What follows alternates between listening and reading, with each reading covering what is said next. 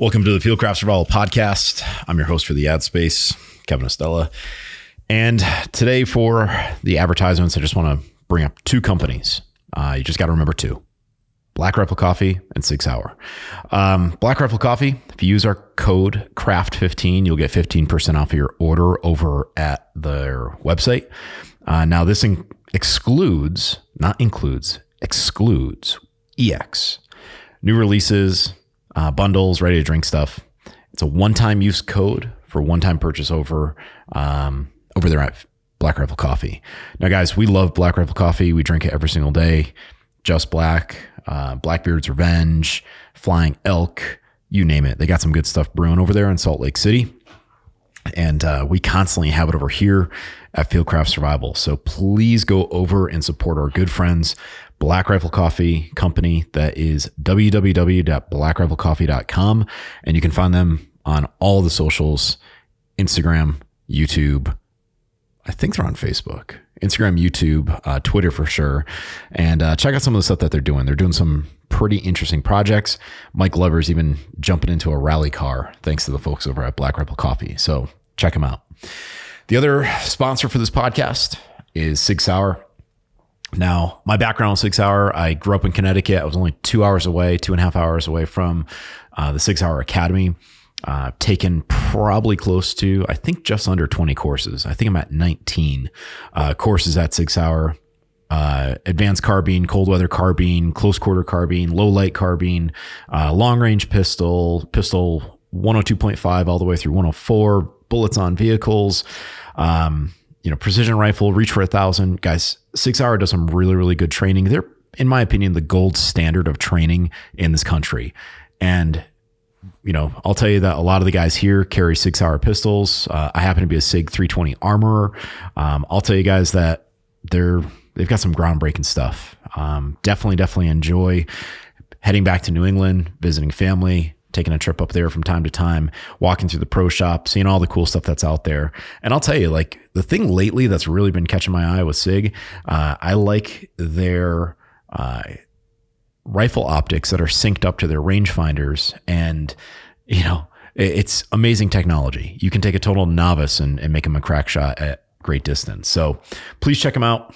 Big shout out over there to my buddies, Dylan Kennison, Chris Cavallero, a bunch of the instructors. I haven't, forgotten about you guys. I'll get to calling you out next time. So please check them out. SigSauer.com. That's SIGSAUER.com. Guys, we're going to get down to this podcast right now, featuring, this one is Austin Lesser and Mr. Barklow. Here we go. What's up, guys? Welcome back to the Fieldcraft Podcast. This is the host for the podcast this time. This is Austin.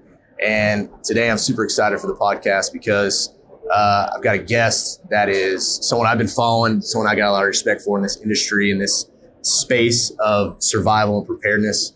And his name is John Barklow. John, what's up, man? What's up? Can I call you Savage? You can, man. Call me whatever you want. Savage works. Austin doesn't seem to fit. It doesn't now, right? And I forget it. It's okay, man. Savage is easy. It's easy. So it works for me. So, guys, if you're not familiar with John, you should be. John, just kind of tell everybody who maybe isn't, just tell them a little bit about you and kind of your background. Yeah, so I guess the relevant part of that is I did 26 years with the Navy in the military. 20 of those were in direct support of Naval Special Warfare. And a lot of that was in the training environment, right? So I basically had I like to say I had two skill sets that I was really good at. One was diving. That's where I started my career. But really leading up to 9/11, and then after that, the world changed for all of us. And they needed some skill sets to train guys to go into the mountains, obviously, of Afghanistan. I was one of maybe a dozen guys handpicked at the time to go and kind of stand up a cadre to not just train guys, not just develop the tactics, the TTPs, right? From a forgotten type of warfare, that we didn't necessarily see coming. Right. But we also had to build the equipment and then put a training plan together, right? So that's what I did in the military. And it was great because from a training aspect, from a learning aspect, at one point I'm the student and we're working with some of the best people in the industry, be it survival instructors, alpine climbers, avalanche forecasters, whatever it is. And then I am the one teaching. And so that feedback loop of learning, writing a curriculum, teaching, seeing how the student kind of digests that, modifying that curriculum to make it more effective, and then continuing to build your own personal skill set. So I think, you and I talked about this a little earlier today, where when I'm out in the mountains, as an example, with students, I'm still in the same environment they are. I am still subject to the same environmental conditions, and I am subject to making mistakes like all of them, but they're relying on me, right? Right. So having that different mindset really kind of opened my eyes to a lot of things, and it wasn't just making my craft better and what I like to call becoming a student of the game. Yeah. But also, how people digest information, how they learn. There's no one way to do anything. There's multiple ways, and one may work for you better than another may work for somebody else, right? Yeah. So anyways, that was my kind of military career. Yeah. When I was getting ready to retire, I wanted to work in an industry that I was passionate about. Hunting seemed like a really good fit. And I just got lucky and was able to get a job with Sitka Gear. And the job that I got, I was the first, what they call big game product manager. So I was able to go in and build out a product line of clothing that helped big game hunters. And to me, a big game hunter, I'll define that, is basically a person who goes into the mountains, goes in the wilderness, backcountry, whatever, and stays there for a period of time, and they're looking for an animal. And that animal could be an elk, a mule deer, etc. Well, the synergies between the hunting aspect in the mountains and what I did in the military, which was also hunting in the mountains, the synergies were the same. The backpacks were the same. The clothing or the capability of the clothing had to be the same. The weapon was different. The quarry was different, but there was a lot of synergies. So I came in with a lot of ideas. I came in with a lot of knowledge, and I came in with a lot of enthusiasm to try to help change the industry, which I thought Sitka was the perfect fit for me. I've been there 7 years now. It's been really cool to build out systems and kind of try to bring innovation and technology to the market. But really, my passion's always been teaching people, because what's the point of spending 3 years building a product if the people actually don't know how to use it? So 100%. Anyways, I'm right where I need to be. I've been a lucky guy so far in my life. So That's awesome. So that's kind of me in a nutshell. Yeah, no, that's awesome, man. And so a lot of what you said obviously resonates with me, and we've been talking about it for the last couple of days. So it's important for me, and to kind of being in this position, this podcast, to be able to take a lot of your knowledge and your experience and share that, right? So now, and because obviously at Fieldcraft, that's what we do a lot of, is impart that knowledge to someone else, to people, to the end user, right? And now we're just not in the military doing it anymore. We're just teaching the civilian populace. So, but product development, like building out systems, it's a unique space. And how much of that did you derive from your own lifestyle outside of the military? Did a lot of that come from, you started hunting early? Yeah, well, so to answer your question a lot, so I am who I am, right? I've been fortunate enough to, the things I've done professionally are all the things I do personally. Mm. So it really doesn't seem like work to me. Like I'm never off work because I'm always thinking about something. Yeah. But the reality was I started out like everybody else. I mean, I remember loading up a bunch of beef stew and raviolis in cans in a knapsack, and taking it wasn't a Silver Ranger compass, it was some Linzatic compass, a map I didn't know how to read. And I wandered out into the woods and I froze my ass off and I couldn't build a fire. And that's how it started, but I always had a passion to, to kind of figure it out and make it better. And so, part of what got me onto that select cadre that was able to, build out this winter warfare capability, all those skill sets were skill sets I was building on my own. I wasn't sure if I was going to stay in the military. I was going through the American Mountain Guide program, try to become, a ski guide, a climbing guide, something along those lines. I had no idea that those skill sets would serve me and, in some regard, the community or the country, right, to help. But yeah, when I left work, I was still thinking about it, doing it. And, Right. and I'm the same way today. I'm a very hands-on person. So all the things I used to do in the military, testing gear, I still do. I personally test everything that I build with the team, right? I don't farm it out to other people. Yes, I do give it to other people, very select group that I respect their opinion, but I respect my opinion too. Right. And my testing methods, and I think testing is different than wearing, but my testing methods are, could be considered extreme, but I build to the worst case scenario because that's what I knew, right? And I've seen guys in the shit. I've been in the shit. And when other people are in that situation, they need to know that it works and it's not just some marketing fluff. Right. Yeah. And man, I'm right there with you on that mindset because for me, that way of life was just like ingrained in me early too, growing up in North Carolina, really rural. I did the same thing, man. I was in Cub Scouts and Boy Scouts where I was like, oh, this is the coolest shit I've ever done in my life. And I'm like 5 minutes off somebody's back porch and I might as well have been in Jurassic Park. You know what I mean? And like now being in this community of people where, and especially being able to take some of the things that I've learned just literally through experience and pass that on to other people, it's awesome because I'm the same way. I don't feel like I'm at work because when I'm at home, I'm thinking up a new way of trying to teach this thing, or like I'm researching into these new layering systems, or I'm trying to actually like go out in the mountains and hike and hunt and camp and actually live the life, man. It's funny because I made a meme not that long ago. It's like it was like this guy like looking off in the sky, and it was like, sometimes I wonder if layering systems are out there thinking about me too,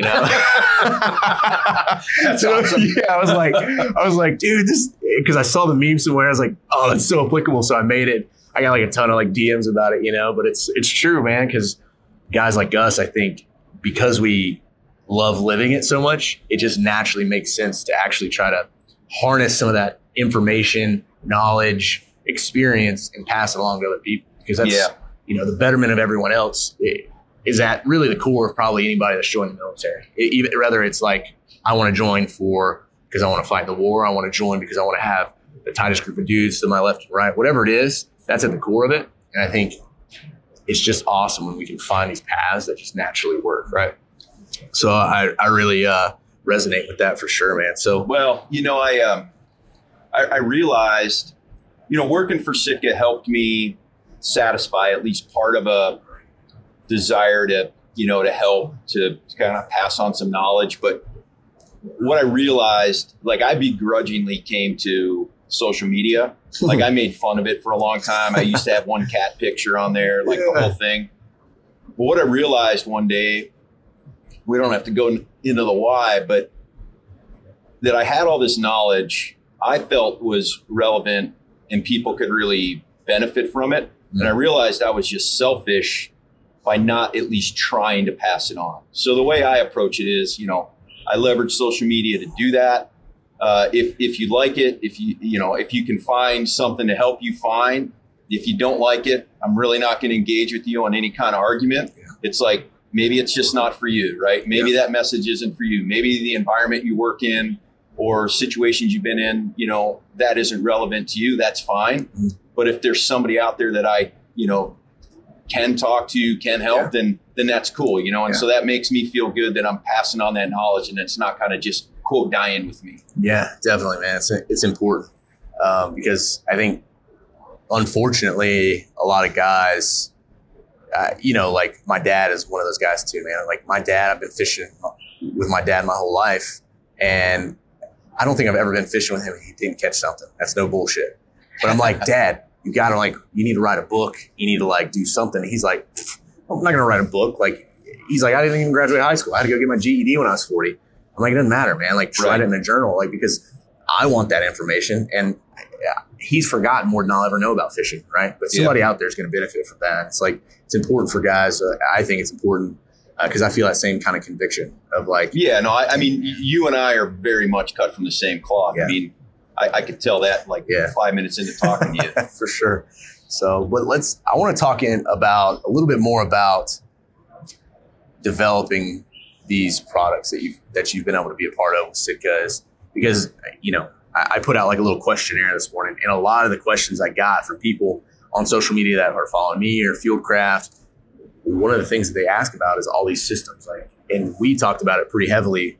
A lot of people buy it, they spend all the money on the best gear, but like, you don't even know how to wear it. Like, you don't even know how to wear your underwear. You know what I mean? It's right. like, let's actually do it, you know? And it's not to like belittle anyone. It's not to like take away from what they do or don't know, but like, let's actually dive in a little bit and talk about these products are designed for a reason, why they're designed, and kind of like your thoughts and kind of all that process. Yeah. So stop me, because I don't want to go too long on this, but you know, when you really, because I've been thinking about this for decades, and I've been using things and seeing other people, like I said, for decades. And really what I've come down to is it's not as complicated as everyone has made it out to be.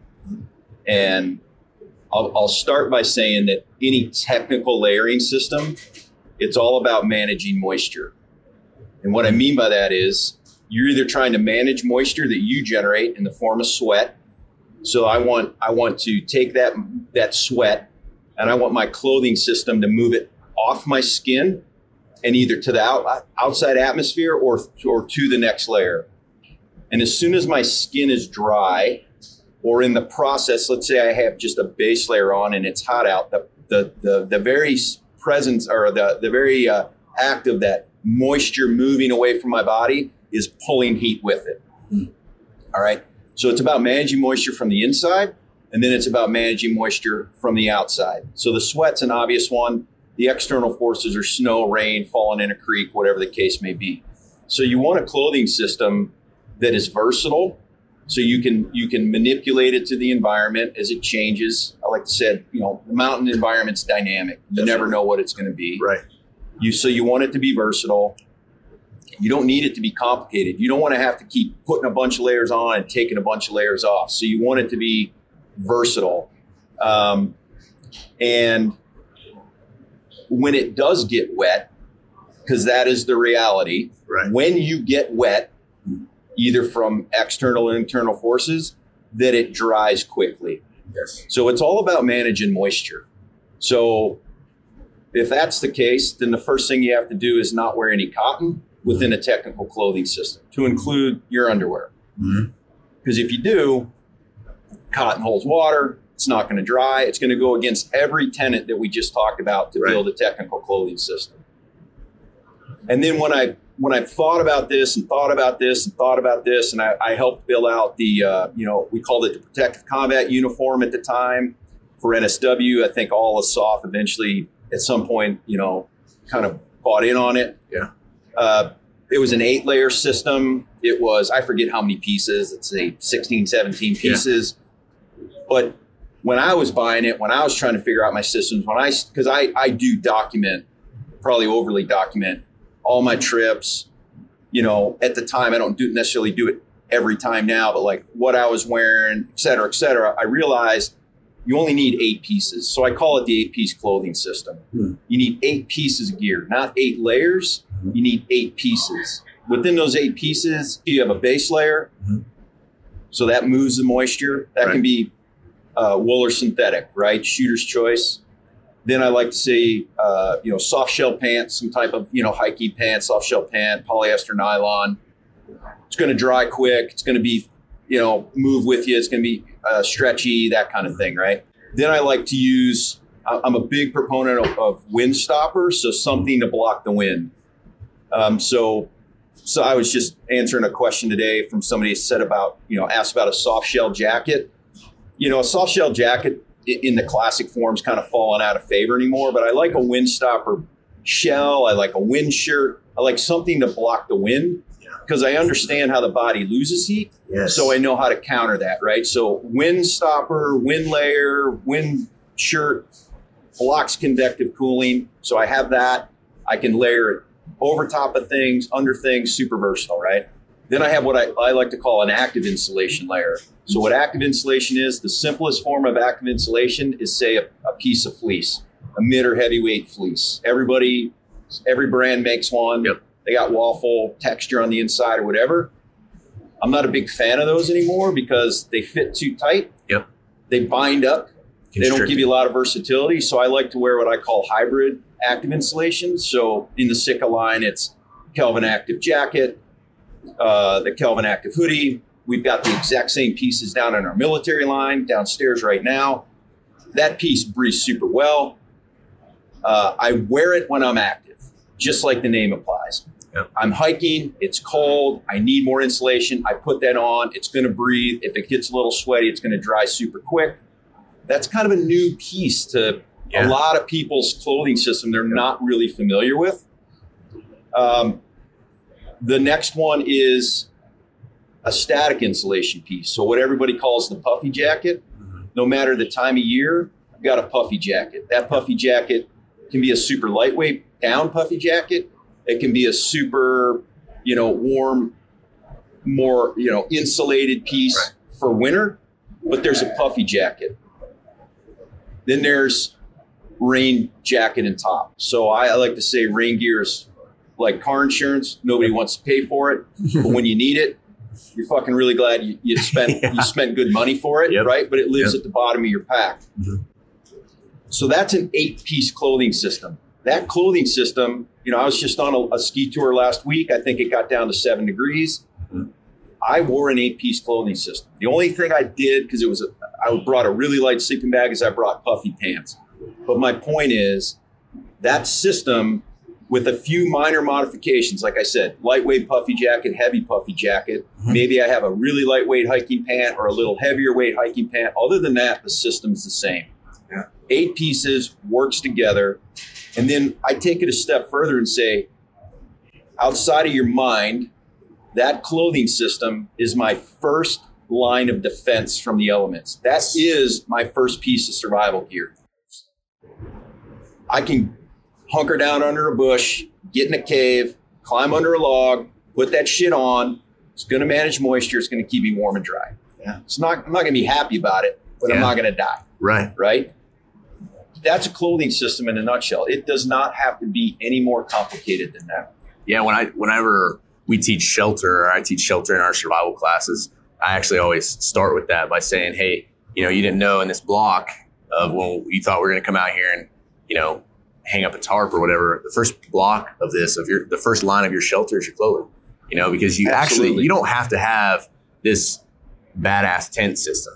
You might want it. It's going to make your experience out here a lot more enjoyable, but you don't need this to survive at night.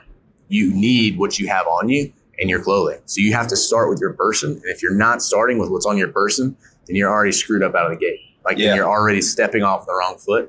And I think that in and of itself, that understanding of everything that you just explained is one of the most fundamental mistakes that people make when they step out the door to go do anything in the field. From a search and rescue perspective, I would probably say, from my experience, with a high degree of accuracy, that around 90 to 95% of the people that I go out and get, that we go out and get, that my team goes out and get, are not adequately layered.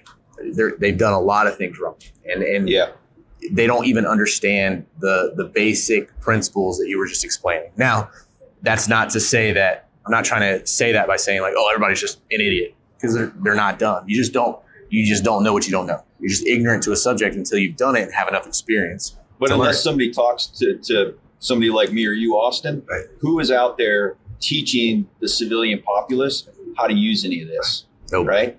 And nothing against marketing, but if you're relying on a brand's marketing to teach you, you're going to be sorely disappointed. Yep. Right? And that's, man, it really does fire me up. It pisses me off because I feel like companies all over, every company spends more time trying to market to make it marketing it for sales than they do for actually putting the right tool or the right piece of equipment in the end user's hand. It's no longer about giving you what you actually need. It's more about me selling you this thing so then I can upsell you to something else. Right. And it chaps my ass because I'm like, you're actually intentionally setting people up for failure just to make the dollar. And it's like, it just bothers me. So I get fired up in defense of most of these brands, and I'm not going to say any names because it's not relevant really, but they don't even know they're doing it. Yeah. They don't even know. I buy a lot of competitor gear because I want to look at it and deconstruct it and things. Mm-hmm. And I can tell that they don't know what they're doing by the way they build things, by the way they put different fabrics and insulations together. They don't understand it, right? So they don't even understand it themselves. Mm-hmm. But technical clothing is expensive. Everything's expensive, right? But a technical clothing system, those 8 pieces to build it, high level, I got to pull it out of my head, but let's just say it's $2,500. Yeah. Okay. So here's the analogy I use. You turn 16 and your dad gives you the keys to the Porsche. Yeah. And he goes, son, you've always wanted to drive it. Here you go. Right. He gets in a passenger seat. You jump in a driver's seat. You grind it into third gear. You get the thing going 60 miles an hour and you think this is the coolest shit ever. Mm-hmm. And you're like, fuck, this is awesome. Yeah. And he says, okay, pull over. Now let me get behind the wheel. And your dad gets behind the wheel and he seamlessly goes through up into 6th gear. Car goes 150 miles an hour. And the kid goes, holy shit, Dad. I realize now why you love this car more than mom. And it's worth $150,000, right? Yeah. Because you understand the full value. Yes. Most people are only grinding their gears in the 3rd and going 60 and not fully understanding the capability of a system they have. Yeah. But here's the problem. Okay, fuck it. That for most of the time of their life, that's fine. But when they get into shit and they can't figure out how to fucking get warm or dry out, guess what? They push the SOS button and you got to go rescue them. Yeah. When in reality, they have everything they need most of the time to get themselves at least through the night, not die, not go hypothermic, but they don't understand it, right? So they have to have both. Yes. They have to have both. There's a level of balance that, and this is the other piece to that. Let me keep going on that because it's important, I think, for people to understand this that are new to an industry, or not an industry, but new to a space like whatever outdoor recreation you like to do, whether you're hunting, fishing, hiking, backpacking, whatever it is, pick your poison. That I think a lot of folks think, well, John, man, he's got it dialed in. He's got it. He knows all this, has all this experience, all this information. Austin, he's been out there, he's done it. He's doing this for search and rescue or whatever it is. People might look at that and say, well, those guys never make mistakes. They know, they have all the information. They know everything about it. Well, I'll be the first to tell you. I'll be the first to admit I fuck up all the time when I go, all the time. But here's the difference. My experience, my knowledge base, my understanding of these clothing systems allows the margin of my mistake to be significantly smaller. So here, I would just make up an example. The difference is instead of when I go out, maybe I'm like, I go through, 2-3 pairs of socks in a day and I'm out hunting, say. I spend 6-8 hours on my feet, scouting around, doing whatever I'm doing. Feet are sweaty, changing out my socks, trying to stay warm. Well, hunker down for the night, go to sleep. And I'm like, oh shit, I only had these 3 pairs of socks. I forgot the other 2 that I wanted to bring with me, right? Well, because I was, because of my training, because of my experience, I was drying out my first 2 pairs of socks that I changed. Yep. So my first pair of socks is like, maybe it's 10% still wet. And my other pair is 50% still wet. The pair I have on are soaked. And I'm like, I'm going to change out my socks. Well, now instead of me going to bed in the 1 pair of soaking wet socks that I have, I'm going to bed in a pair of socks that maybe have 10% of moisture. And because I was, my experience, my understanding of the equipment, I'm only going to go to bed with cold feet. I'm not going to go to bed and wake up hypothermic or with frostbitten toes. I'm going to sleep like a baby with my feet maybe a little chilly, and all it takes is me to put a blanket over my feet or something, right? So my margin of error there is significantly small. And that just comes through understanding the gear. It comes through with a little experience. But when you really actually have that foundational understanding of how to use this equipment, you're closing the margin of error. And I think that that's one of the biggest differences that I've learned just in my own experiences of understanding equipment and the importance. Because if I can just close the gap for myself, I'm human just like anyone else. And like we're doing this podcast on lav mics right now because I forgot the damn cord at my hotel room to do it on the machine. Yeah. I'm just as forgetful and probably more forgetful than most people. But because of my, the experiences and my understanding of equipment, I can like make my mistakes more marginal. And so it's not going to cook me when I'm out there, and I'm not just going to pay with my life. I'm just going to pay with maybe my feet in the middle of chili for a night. Yeah, dude, it is such a great point, right? It is such a great. I fuck up all the time too. Like I forget shit. My first winter trip out this year, I'm like, fuck, I'm not. I didn't put it all on camera, but I'm like, fuck, I forgot this. Oh, goddamn, Yeah. But the difference is I can take a minor incident and not become a statistic. Yes. Because I know how to manage it. Mm-hmm. I know how to get through it. I've been there before, right? And so that experience part, is another thing to factor in. But that's the difference between wearing something out there and going out there and training with your gear to learn the capabilities. Yeah. Right. Which Definitely. you guys do an awesome job with. But that's what I think. If I'm going to spend $2,500 because we're talking about clothing, if I'm going to spend that $2,500, man, I want to seek out some information so that I can flow up into 6th gear and get to 150 miles an hour. Yeah. And when I do get wet socks, that I know I got the right ones and I know how to dry them out. Yeah.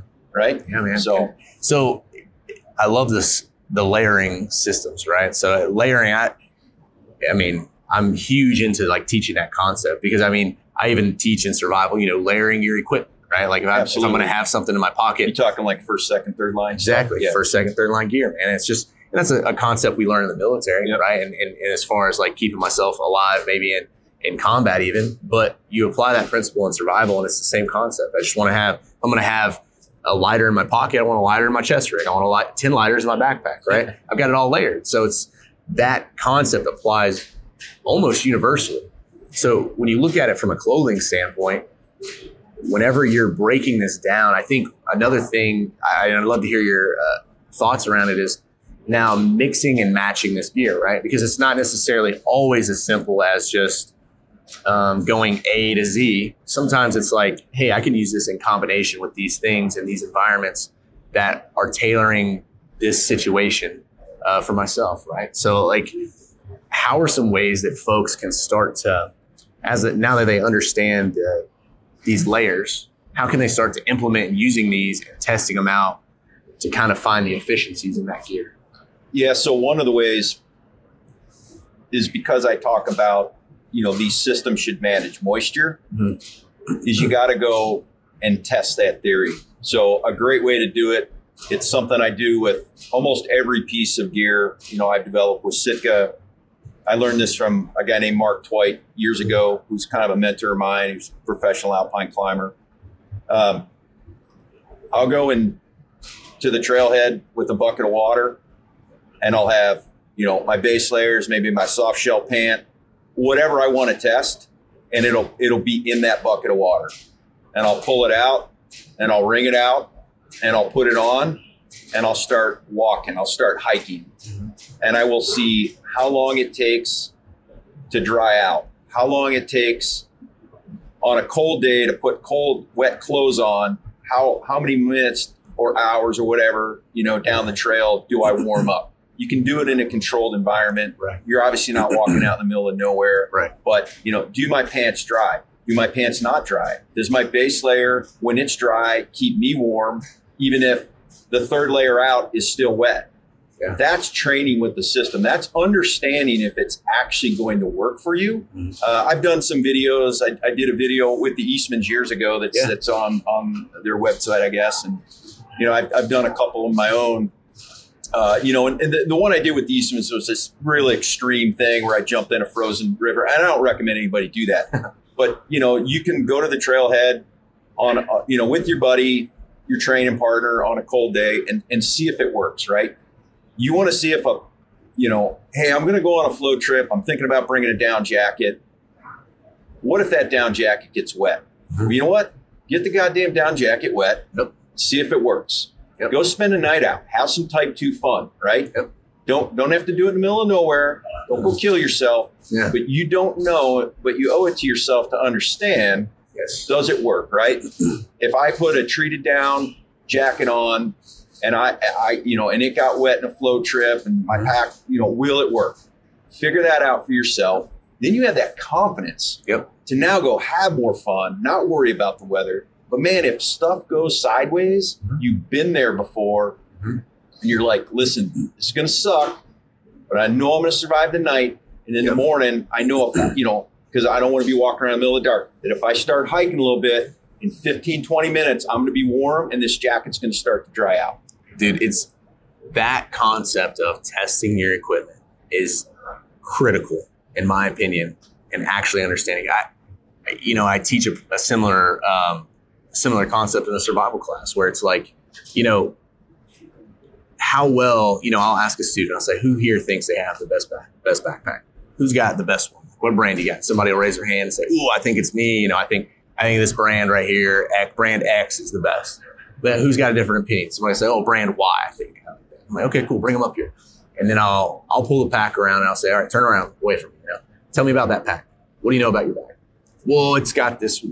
It's got this one zipper on it, and then it's like, oh, it's got shoulder straps. I'm like, okay, all right. Well, what's it made of? Oh, well, how much does it weigh? What's its max, load, right? How much weight can it carry and then still function the way it's supposed to? Well, I didn't see it on the tag. I think I threw it away. I'm like, okay, I don't do it to belittle anybody. I do it to illustrate the point of like, okay, maybe you don't know your gear as well as you think. And just because you saw the commercial, you read the tag in the store, and you bought it, and it advertises that it does this thing, does that mean it does it for you? Because if you've never tested it, if you never said, right, hey, I just bought this new backpack, I spent $200 or $400 or $500 on this pack, and it says it takes, I can carry a load of, 100 pounds in here. Okay, well, I'm not telling you to go ruck with 100 pounds because that's, dangerous. But, have you ever thrown 60 pounds in that thing of gear and then walked around and just for 10 minutes just to see what it feels like?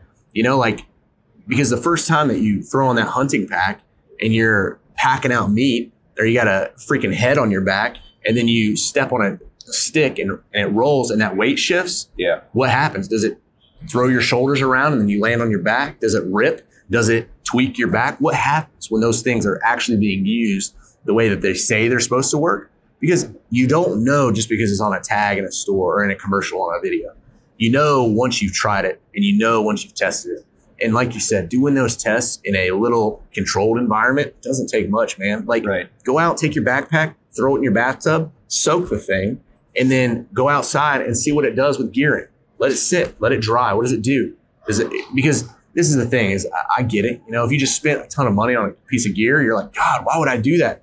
Well, I would rather do it in my bathtub and in my backyard and wait till I'm out on a hunt, 10, 12, 20 miles back, and then that gear fail. Yep. And then now I'm up shit creek without a paddle, right? Yep. So don't buy gear unless you're invested in it actually doing all of the things that it's advertised to do. Well, first of all, it's fun, right? Because whatever your season is, if it's hunting, like hunting season doesn't last all year, but you can definitely train with it. You can train with your partner. You can get in better shape. You can learn your kit. Everybody wants to go train with their weapon system, and they should, right? Definitely. Or they'll go, I don't want to go too far. I don't want to say too much, but maybe even their stove, okay? Yeah. Which I don't even know if they do that. But they train with some things. But we just said a while ago that we both agree that our clothing systems are our first line of defense. It is a survival tool. Yep. Why would you not go train with your survival tool, right? I don't want to go down the rabbit hole, but if you're building the fire and you're only building it in primo conditions with dry wood on a low humidity day, you're fucking setting yourself up for failure. 100%. Right? So have some fun, man. Build some capacity. Like I say, be a student of the game and learn this. And you know what?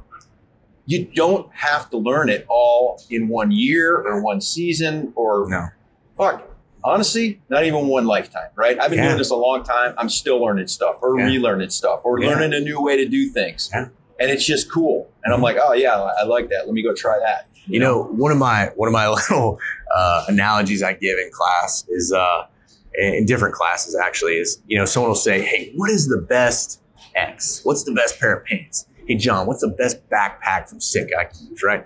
I'm sure you get those questions a lot too, right? Well, here's what I always say is like, I didn't play a lot of video games growing up, but I did one year for Christmas it was like the coolest freaking present to me because I got a PlayStation 1 and I got a little 12-inch TV with the VCR that was built into it, right?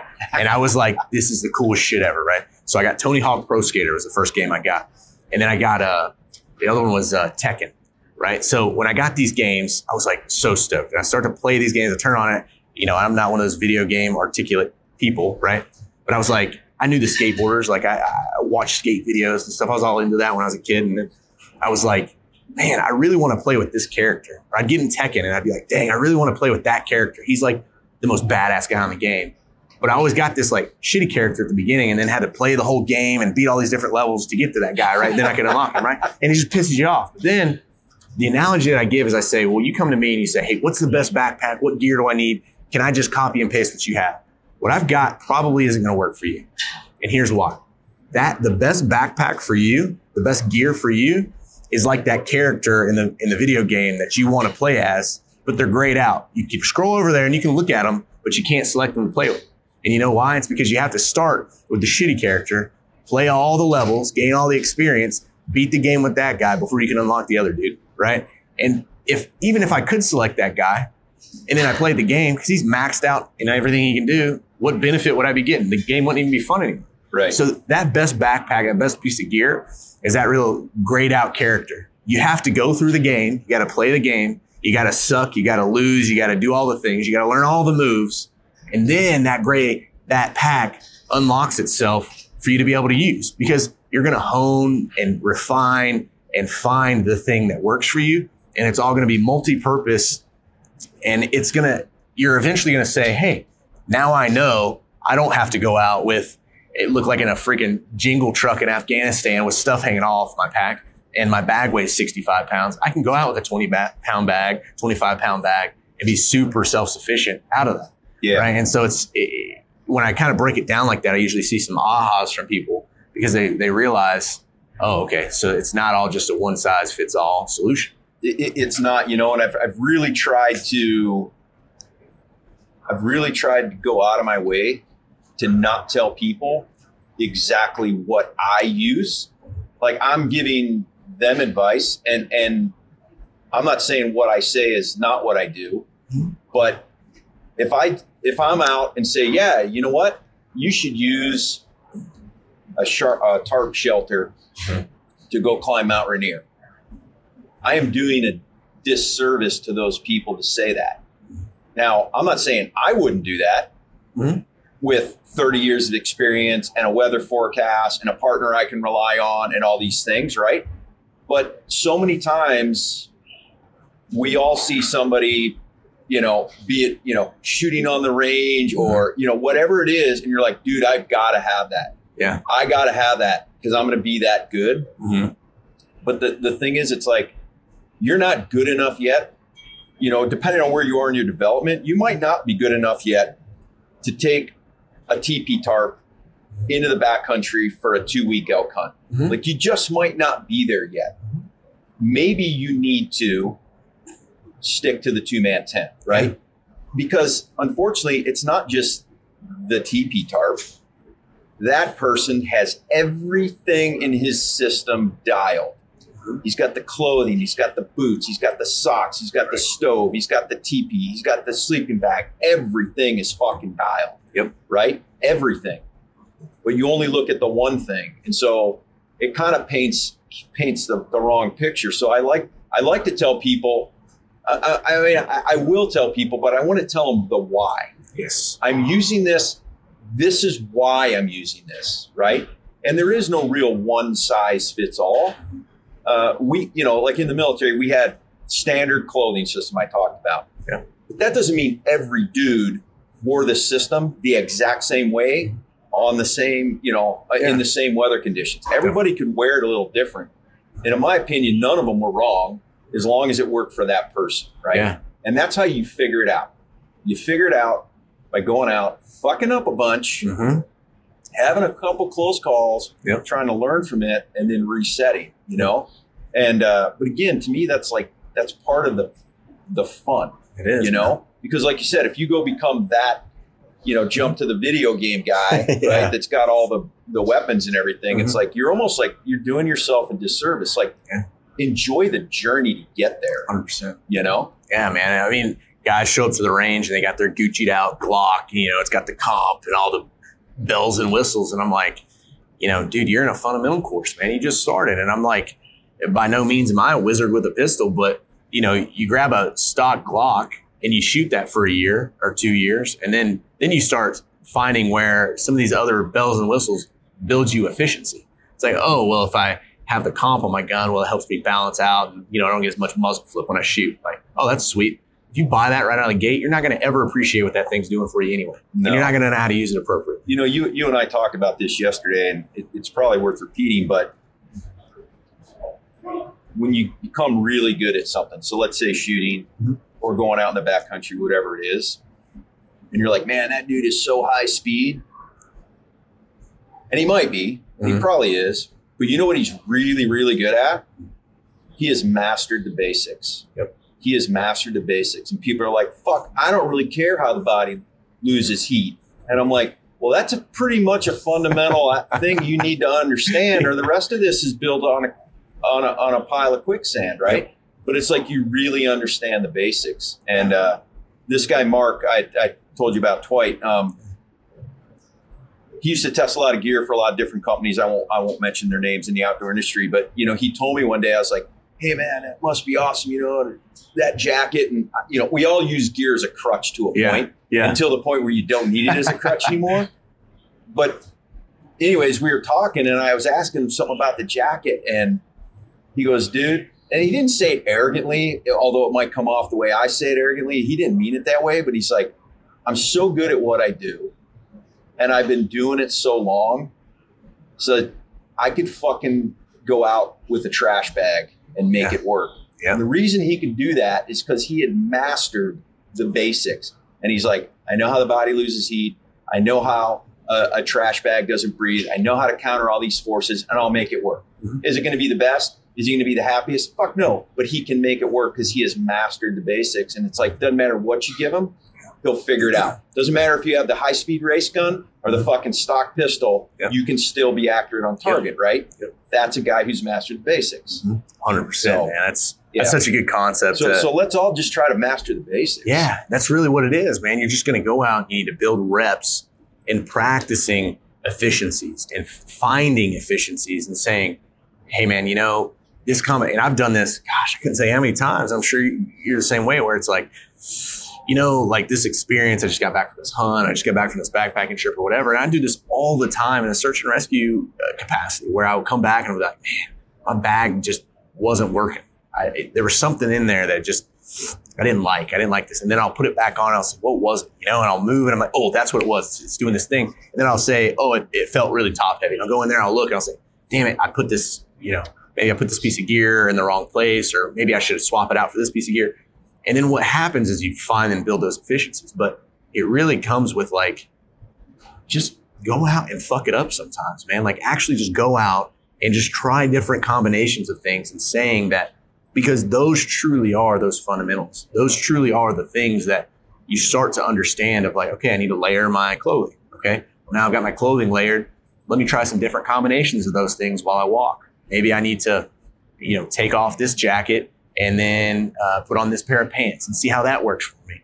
And I love that, like get it soaked, go for a walk, see what it does for you. How long does it take to dry out? What does it do if you just let it sit out? You know, there's so many ways of just learning and understanding just basic information.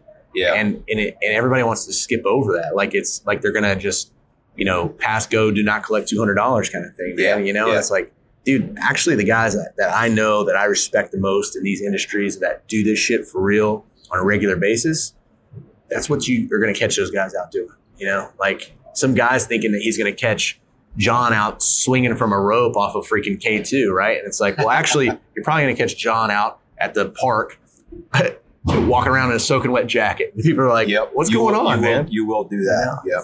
So it's really cool to hear you say that. Well, you know, we've had the fortune of, from the military, being with good units, right?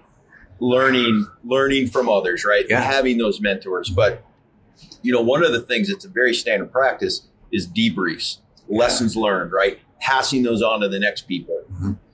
I personally, I am a little retentive. I get that. But like, I always go out with a wet notes pad and a pencil. Yeah. And I've got boxes of them. I could go back and, pull my notes from a dull sheep hunt in 2010 in the Brooks Range, and I can tell you exactly what my fuel consumption was for that stove in those environmental conditions. Now, I don't need to do that all the time anymore, but that's what I needed to do to learn. And then I wrote down lessons learned before I ever got back to the house and was already tweaking shit or had a plan of action to modify it for the next go round. Yeah. And that's just in one facet of the whole trip. It's not even talking about the hunt. It's not even talking about the pack out. It's not even talking about the gutting the animal. Right? Yeah. So let's talk about that for a minute, because we're kind of focused a little more hunting, but it used to be, and I know people still do, but when you and I were kids, like we talked, we were out in the woods, we were trying all these things, like. Well, what we were doing is we were developing skills, right? Mm-hmm. Yeah, we were fucking it up a lot, but and it took a long time. And, people used to come into hunting from like a backpacking background and things like this. But now, and I get it if you're, an adult that wants to learn to hunt and you want to get in the mountains, you want to get there quicker. I understand that. But, you have to take your time. You have to take your time to get there. Yeah. And so everybody wants to focus on, the shooting. Everybody wants to focus on the trophy quality. Everybody wants to spend, 4 fucking months over the winter searching an area on Onyx. And they want to do all these things, right? But here's what they don't understand. They don't have the skills yet to get to the target area, execute the mission, and fucking get back. Mm-hmm. So I like to call it the care and feeding of the trip, right? Yeah. So if you can't get into the mountains, feed yourself, clothe yourself, hydrate, be able to have a basic first aid to care for you or your partner, light your stove, understand symptoms of altitude sick, you're never gonna fucking get the shot at the elk. And if you do, that's probably going to be wasted meat because you're not going to be able to get out, right? And so we're focusing on the outcome, and we're not focusing on, let's call it the commute, right? Commuting in, living there, and commuting out. And that is what you can do in the off season. Yes. You can go to the mountains right now and commute around and live there and figure out how to take care of yourself and work with a partner and build that bond. And just take the hunt aspect out of it, right? Or take the ice climb out of it, or whatever it is, and just work on the living in the backcountry part. And then what I think you're going to find is you're going to have a more enjoyable time. Yeah. You're going to have more success because you're going to spend more time out there. And then when you do get that opportunity to take the shot, you're going to be so much more prepared. Yeah. You're going to be, better fed, better hydrated, able to do it. Not altitude sick, and you're going to be successful, And unfortunately, like most of those skills aren't really talked about anymore. People used to go to Knowles courses or learn it in Boy Scouts, and like I don't know how much of that happens anymore. But that's just like I realized about a year ago that I was assuming everybody already had that shit, and I'm like, wait a second. That's the one thing nobody's talking about. Yeah. They are picking, we talked about this yesterday, they are picking a spot and dropping a pin on Onyx. They don't know what the fucking squiggly lines mean or how many miles, Ks or whatever it is to get there, where a water source is, the steepness of the slope. I'm like, wow, man, like it all, because you were talking about teaching land nav, but it's like, all those things have to come together, and all those things can be practiced and trained, and you can have a great adventure off season learning all those skills that is going to make that hunt so much more enjoyable and successful. 100%, man. And that's, to me, it's like there's so many things, and I can get from someone who's new, and I think just at my level of experience, which, you know, compared to a lot of folks, even yourself, is like minimal. And it's like, even where I am right now, right, at my experience level, where I'm like, I'm just now feeling like comfortable, where I'm like, I can go do that. Like, I'm good with that, right? Before, I've always felt like, you know, maybe it's that version of myself where I'm like, maybe a little self-doubt, or, you know, am I doing this the right way, or whatever it is. But now I'm like getting to a level of confidence where I'm like, okay, cool, I can do this. I'm good with that. But I think that it's important for folks who are new to this recreational thing, whatever it is, but hunting specifically, especially, that, you know, you got to break it down into like manageable chunks of learning for yourself. And that's a great example of that, of like, go out, like just learn to be comfortable. Just learn to get out there. Just learn to live out there. Yeah, man. Like, because once you're like, oh, I can just adjust my shelter. And then it's like, oh, like, I know I need to swap out, you know, these layers, or I know I need to dry something out. I know how to cook. I know how to make my fire. You know, at that point, then you're just like, you're on autopilot. And it's like, and that was the other analogy we had made to shooting yesterday when we were talking about this, is, you know, why do guys at the top echelons of the military or in law enforcement, the guys that do this the best, why do they stand on a flat range and practice alignment? Why do they practice marksmanship? Why do they practice grip? Why do they practice these little individual skills? Well, and that's so they can take those skills and then have that shooting marksmanship piece on autopilot, where now, you know, if I'm whoever in whatever environment, I'm not thinking about my grip. I'm not thinking about, okay, well, I got to line my sights up. I got to do this thing. Okay, trigger squeeze. I need to be fit. They're not thinking about any of that shit. They're just being efficient. And now I can actually focus on the fight, right? Because the fight's the thing that they're there for. Absolutely. That other stuff has to be on auto, like, you know, automatic to them. Like, and I always say, you know, you guys need to get to a level of proficiency with these skills where you're like Michael Jordan scoring 60 points with the flu in the playoffs, right? Yeah. Like, you need to wake up and have a level of proficiency that you're like, okay, whatever, cool. Like, I can figure this out on the fly. And so, you know, you made a really, really good analogy to saying, you know, hey, the only way to actually get 1,000 jumps is to go jump 1,000 times. The only way that you're going to get there, that's it. You know, you can't talk your way through it. You can't watch YouTube videos and nerd out your way through it, because that's what I do. I watch a ton of YouTube videos on stuff. But you know what? As many times as I watch a guy on YouTube do whatever it is, I'm never going to get there until I just go do it. Yeah. And so that level of becoming just comfortable with being there, man, you're going to set yourself up for success. You know, platforms like you guys have Fieldcraft, or what I'm trying to do. The great thing about these platforms is, you know, if somebody's standing there going, man, these guys are making it sound too damn difficult, it's not. Right. You don't have to start where me or you did, putting canned ravioli in a backpack and getting lost in the woods and just wander until you hit a road or found an adult, right, to get you out. So, yeah, it takes 1,000 jumps, but I can, you know, platforms like ours can start you higher up on the ladder. Definitely. So you can go out there and be competent. You can go out there and be safe. Yeah. You can go out there and have a hell of a good time, and you can have success, however you define that, real early on. It takes a long time to master it, but it's fun, it's adventurous to get there. So I think that's what platforms like we have are trying to do. But people want to go right to the pinnacle, right? They want to select that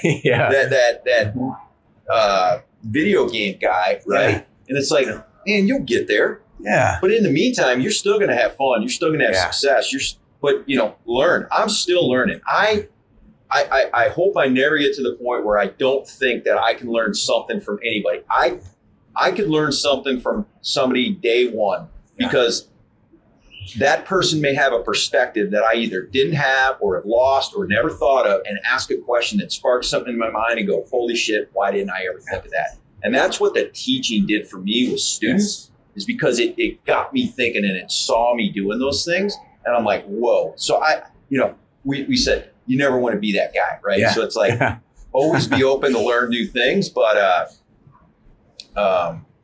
yeah, you don't need a decade of experience to go out there and be safe. Yeah. And have a ton of fun. Like you said. But you should put some effort in before you Yeah. get too far off the road. Yeah. And that kind of pushes to another topic I wanted to talk about, which is mitigating risk. Yeah. Because, we talked about this, and where a lot of people see, somebody who's out doing whatever it is, they're out doing this alpine thing, or they're out hunting this big game, backcountry hunt. And it's like, and it's a glorified thing, right? Like people glorify that as like, it's this huge, like, oh my God. And it's like, no, I get it. I do. And that's the ultimate, maybe for in that industry, the thing, right?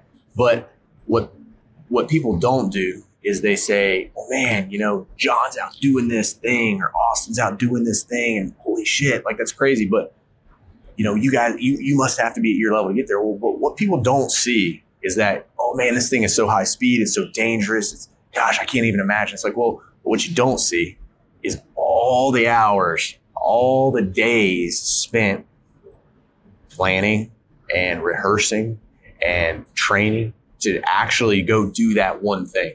And what we're doing in training, rehearsing, and planning and doing all these things is we're mitigating that risk. So something that is a high risk activity, like being miles and miles and miles away from help in the backcountry in unfavorable conditions, carrying a lot of weight, high risk, is now that risk has been significantly reduced because of all the hours and days of planning, rehearsing, and training that we've done.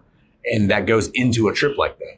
Even in search and rescue application, everyone says, oh, that's so dangerous. And all that. So, well, really, it's dangerous. It's always dangerous. But we have mitigated so much risk before we ever set foot out there that at this point, the risk is significantly is low enough that that's why we're even going, and you were telling a story about Alaska earlier today. I don't know if you're cool telling that story again, but it was interesting about your buddy with search and rescue. And I mean, that's... Oh, yeah. So, remind me because I'll forget. But the risk mitigation part is interesting because it's not something that's really overt. Mm-hmm. You may be somewhat aware of it, but you're not, people don't understand, like, again, a military operation, right?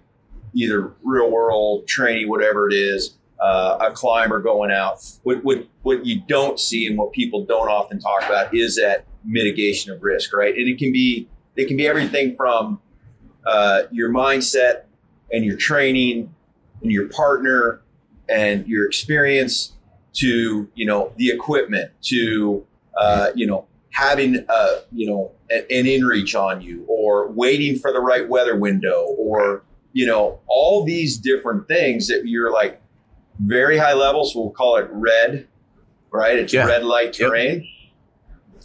We're going to start layering in factors that mitigate those risks and start to get it to an acceptable level. And the acceptable level obviously is, that's what fluctuates. So when you're starting out, you should be kind of working in the green. At some point you can work your way up in the yellow. And then, I know I haven't talked to you extensively, but I know you and I have both, either in our personal lives or our professional lives, we've definitely operated in the red, right? Oh, yeah. But we went in eyes wide open, understanding that the risks were high. The reward was whatever that was great or worth the risk. Yep. And that we had done, whatever we could to mitigate it. But the reality was it's still going to be dangerous, right? And I think when you start going to the backcountry, you need to start figuring that out. So it does no good to carry a med kit with sutures and tourniquets and trach tubes and all this stuff if you have no idea how to use it. Mm-hmm. Just fucking leave it behind and don't kid yourself that you have that capability, right? If you're going into bear country, like where I live, a lot of grizzly bears. Oh, yeah. Like you have to factor that in to your profile, right? So what am I going to do to mitigate the risk? Am I going to carry a pistol? Am I going to carry bear spray? In Alaska, we would carry a small bear fence. Am I going to have a dog with me? Or, what is it that we're going to do to help mitigate that risk? We're not going to, walk around with elk blood all over us and leave, meat in the tent. Whatever it is, you're trying to manage that risk, and everybody's going to have their own ideas. So the Alaska story was, I had worked with the search and rescue unit up there, and they knew they could call us. And if they really needed some guys, like, we'd roll out and help them, because we were out there all the time. Yeah. And we operated at a pretty high level. And depending on, who the person was in that particular group, not everybody was operating at a very high level, right? Mm-hmm. So my buddy called me and he says, hey, we have a group of people, blah, blah, blah. They're lost at the top of such mountain. They don't know, if they're gonna, they're in some type of, not structure, but shelter, but it's getting torn apart and this and that. And we need to go up there. And I said, no. He goes, what? He goes, well, what do you mean no? He's like, you guys are some of the most capable. We need your help. And I said, respectfully, nobody should go up there right now, because to go up there puts us at the same risk that they are now in. And all we do is potentially compound the problem. Yeah. We have to wait for more favorable conditions and bring that risk down to an acceptable level to go and try and effect a rescue. Yeah. And it's humbling when that's the answer. Yeah. But sometimes that is what it is, right? Yeah. I didn't choose to go up there like they did, ill prepared, and now they're in a pickle. Mm-hmm. But I can't compound the problem, because I have to put myself in the same environment. And I'm more experienced, and I have better gear, but it's too high risk right now for everyone to go up there. And that's a tough thing, right? And I don't know if, I don't know at the time if anybody if he thought that, or anybody ever said, it's like, oh, we're search and rescue. Of course we're going to go no matter what. Somebody punches the button, we put on our red capes and fly up there. It's like, no, it's a little bit more nuanced than that. Yep. And, because of that, when you think your own trips, it's like, so I'll give you another. Yeah. This is a great one. So me and a buddy years ago, we were training. I wasn't living in Alaska. I was living in Coronado, but we're like, we wanted to train up to go do some alpine climbs in the bigger ranges in Alaska. Mm.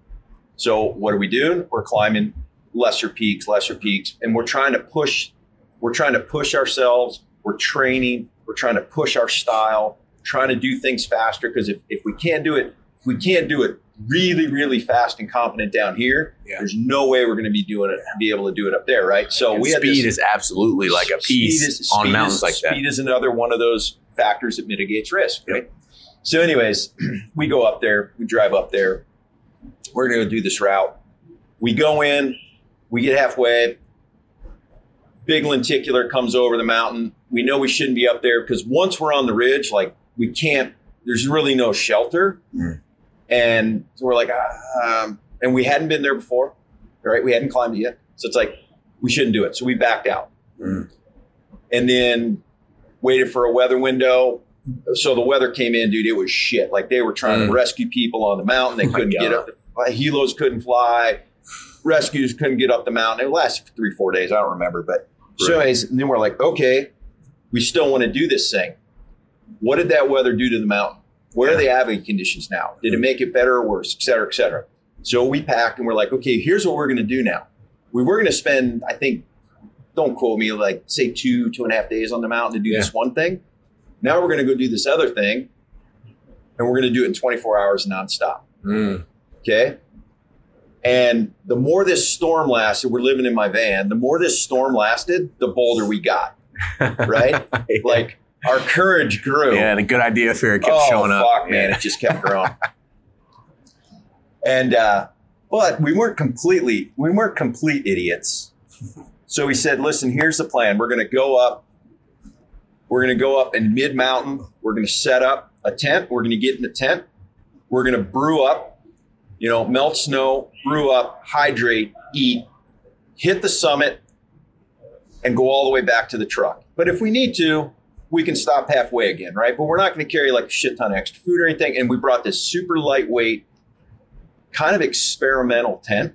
And it was like not real big and like, but it was like just enough we thought we could fucking get away with it. Yeah. Fucking get halfway up, everything's going great. Get in the tent, brew up, fucking giant storm rolls in. We're trapped in this shitty nylon coffin for 3 days. The way I remember it, 3 days. It's so fucking porous. The material is so porous that it's blowing snow in the tent, and it's so windy, I should say breezy, inside the tent, it's blowing out our MSR XGK stove. So now, can't fucking melt snow into water, which means I can't hydrate, which means we can't eat because everything's dehydrated. I'm like, fuck. And you don't know how long the storm's going to last. This was prior to, I mean, we might have had we didn't have a satellite phone, but it was prior to like inReaches and stuff. Yeah. We're like, fuck. Snow's blowing up inside the tent. We're shoveling, getting out, shoveling because the tent's going to collapse. Yeah. And then luckily, my buddy gets out, he's shoveling the tent, and he's like, dude, he's like, you're never going to believe it, but another party of climbers came up, and I can see their tent. And it was like a North Face V25, like a 3 or 4 man like dome tent. And he says, I'm going to go over there and ask him if we can like sit in their vestibule and run our stove. And thank goodness they said yes. And so we went over there and we sat in the vestibule. You know, they were in the tent, but we were super happy. And it was not windy in there because it's a good tent. We were able to melt snow, which meant we could hydrate and eat. Did that for, on and off for the next couple days. Didn't have a lot of food because didn't plan on being up there for 3 days. Soon as the weather started to break, ran up, tagged a summit all the way back to the truck. And we're like, fuck, man. Dude, we literally got away with something. We got away with something. If that storm would have lasted 7 days, if that V25 and that other group wouldn't have been there, because it was so bad, you couldn't go downhill in a glacier in a whiteout. Yeah. Like you were just fucked, you know? And so that's when I realized it's like, man, you got to be smart. When you start cutting the margin of safety, I like to tell people, so in the military, you go in on an op, you ain't coming out till they fucking tell you to. Mm-hmm. But you go on a backcountry hunt, you go on a climb, you can pick the weather, you can choose to leave. I like to say I want to leave on my terms, not Mother Nature's, but you can choose to make those decisions. Mm-hmm. But you got to be smart enough to know when to make them, right? And you have to plan that little bit of contingency in there. Yeah. And it's, guys are like, oh, dude, I'm going fucking super light and this and that and cutting my toothbrush. And I'm like, cool. But you have to understand when you start cutting the margin of safety down thinner and thinner and thinner, you also have to be willing to punch out and pull the plug on the trip because not everything is stacking up it's not in your favor, right? And, like alpine climbs, when I was doing that, it's like, I failed a lot most of the time, but you failed because things just weren't stacking up in your favor. And so you had to back out. Yeah. You didn't want to siege the mountain. You're like, oh, not going to work. Got to get out. Go in, not going to go. Okay. Now we finally did it. Let's go do it. Yeah. Right. Or sometimes you're like, fuck, we tried so many times. Now we're exhausted and the weather's good and we can't go. Right. Yeah. But again, that just comes with. Yeah. I think that's that piece, wisdom. Right. Wisdom is like kind of, it's kind of like judgment and experience, right? Kind of coming together. Yeah. Kind of coming together, and that equals wisdom. So it's like where you can have a guy that's young, that has a ton of wisdom because he got a ton of experience, or you can have a guy that's whoever, he doesn't have to be the guy that's like the all-knowing oracle on this subject. But when you have a guy that makes wise decisions, it's because he's got good judgment. He's got the experience to back it up. Yeah. Well, some of my best stories and the ones I like to tell when I'm drinking bourbon with buddies, they're all failures. Mm-hmm. they're all stories when the trip goes south and things suck, right? That's it. You're like, fuck, man. I was testing this like tent bivy tarp combo thing, and whatever. So I'm like, oh fuck, it's gonna be a shitty 3 days, fucking rain and snow and this and that. It'll be fine. Yeah. Pitch that thing, get in it. I'm not in it 15 minutes. I'm like, fuck me, this seems Lake. Yeah. And it was just a miserable suck fest, you know? I'm like, but I learned. You learned. But yeah. I learned. Yeah. Let's So seal I'm like, this thing up. next time I get an experimental tank, guess what I'm doing? I'm setting it up and I'm fucking hitting it with a hose and seeing if that thing leaks and seam sealing the seam. You know, it's like, damn it. Yeah. Should have known better. Dude, that happened a couple times. But I mean, there is so much like you're thinking about, but it's like, dude, it's always back to those fundamentals, man, you know? And But so I was wet. On that trip, I was wet. I wasn't miserable, but I was wet. Like I wasn't happy about it. But guess what? I had everything I needed to dry out, stay warm, stave off hypothermia, all those things. I was like, I didn't need to punch out. Right. It was just going to suck for a little And that's while. where that because of experience, because you're understanding, because of wisdom, you've now actually been able to marginalize that risk to yourself, where the mistake that you made was, well, I didn't set this thing up, hit it with a hose, see if it leaked. So now it's leaking on me. But because that was your mistake, it wasn't catastrophic. You know, you've made the right decisions enough times and the wrong ones enough times to be able to land in a spot where the mistakes that you make are like, okay, it just sucks. I'm not dead. Just it's not life threatening. It's just not enjoyable. Yeah, definitely. And you know, and something else we were talking about I think that's important for people to understand is that, you know, and we use search and rescue as a perspective again for it is, you know, when someone's out there and they're calling, hitting that SOS beacon, or they're calling 911 or whatever it is, you know, they're out there and to them, maybe the worst day of their life, some horrible condition. Even as the guys going out to get those people, we're training the guys to go out and get those people. Once you're out there, you're exposed to the same elements that they're exposed to. You're doing the same thing likely that they're doing, and you're putting up with the same risks that they are. But now I also am doing it in conjunction with other people. And now not only do I have to do it for myself, I got to do it for this victim too. Yeah. And what a lot of people don't understand is that even from a rescue perspective, even as a search and rescue tech, you can have all the years of experience. When you go out there, you're about 3 or 4 steps above being a victim yourself, because you are exposed to all that same stuff. The only difference that I have that sets me apart from becoming a victim myself is that wisdom piece of I have experience. I have the proper equipment. I know how to use that equipment. I have a different mindset. And now I know how to compile all that together, wrangle it together to come out and do the damn thing and get back with my ass intact. And that's really it. Like you're not always, it's not this glory bound job of like going out where I ride out on this silver pony and, you know, everybody's like, oh, wow. And people are standing there clapping. You know, I ride out in a SAR call and it sucks. It's not fun. It's not like always awesome. When it's out there and listen, I grew up in North Carolina. I didn't grow up in the mountains of Utah. I'm not a snow machine guy. Like I'm just not. And now here I am out here doing this damn thing. It sucks, man. When you're riding 30 miles an hour on a snow machine and it's so snowy out that I can barely see the red dot of the taillight in front of me and I'm cold. I mean, you can literally there's been guys that come back and they get frostbite on parts of their body that are exposed on the snow machine because the wind blew it away or whatever. And it's like, dude, it sucks. It's not always fun. Now, listen, I think guys like you and I just enjoy probably pushing things to the limit a little bit, right? But you know, it sucks, man. And it's like, I think guys and gals and folks in general just glorify that, where it's like, it's this awesome, crazy experience.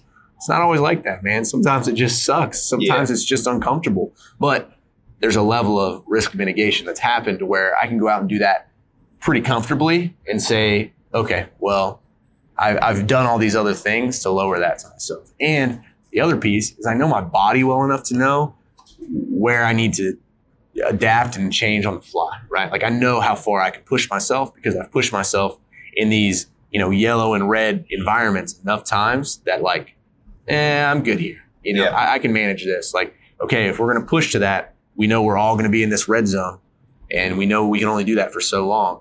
And it's only contingent, like you were saying, on these few things. So if we're going to do it, let's do it. But it's got to be with as many favorable conditions or favorable equipment or favorable whatever, stacking that deck in our favor. So. Yeah. You know, training guys, especially in the winter environment, it's a very uncontrollable environment. You really don't control the environment. You control the things you can control, right? Which is your attitude, your mindset, your training, your equipment, your clothing, etc. Right. But yeah, I'm still out there in the same avalanche terrain. I'm still out there in the shit rain. Mm-hmm. Most of the time I have the same gear, close to the same gear. But that experience, and I was talking to somebody about this the other day, because his now wife, has kind of come along with him on the last decade of hunts and gained experience. And she was very fearful of, getting wet or getting cold. And so when I'm out there and I'm in the same environment and I've got the same stuff on and I'm wet as they are and I'm shivering my stuff dry, the one thing I've got is the experience to know I don't have to panic.